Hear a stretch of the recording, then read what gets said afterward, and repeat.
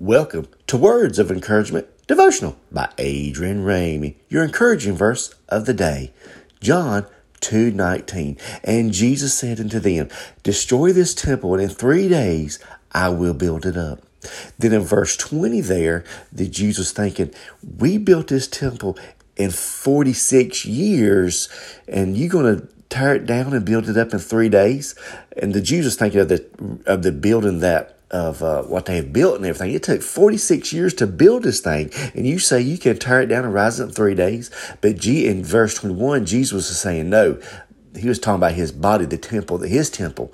And he said, you destroy this temple, I'll rise it up in 3 days. He was talking about the resurrection. Hallelujah. He was talking about his temple. Hallelujah. You destroy this temple of mine, and I'll rise up in 3 days. And Jesus talking about when he died on the cross for our sins, he will die on the cross for our sins. Hallelujah. He will rise up on the third day. Hallelujah.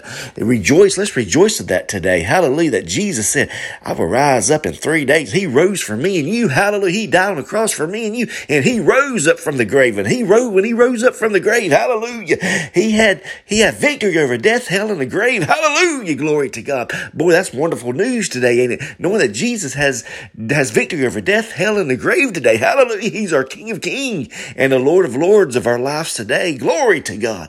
Glory to his name. Hallelujah, glory. Thank you, Father. Thank you, God, for sending your son Jesus to die on the cross for my sins. Hallelujah.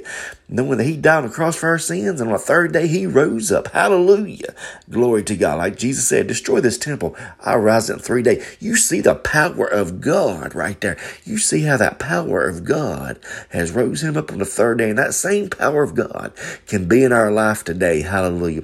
Just give that need to him. Give this day to him and say, Lord, I need you to lead, guide, and direct me. Lord, I need you today. I want that power in my life today. Hallelujah. Glory to God.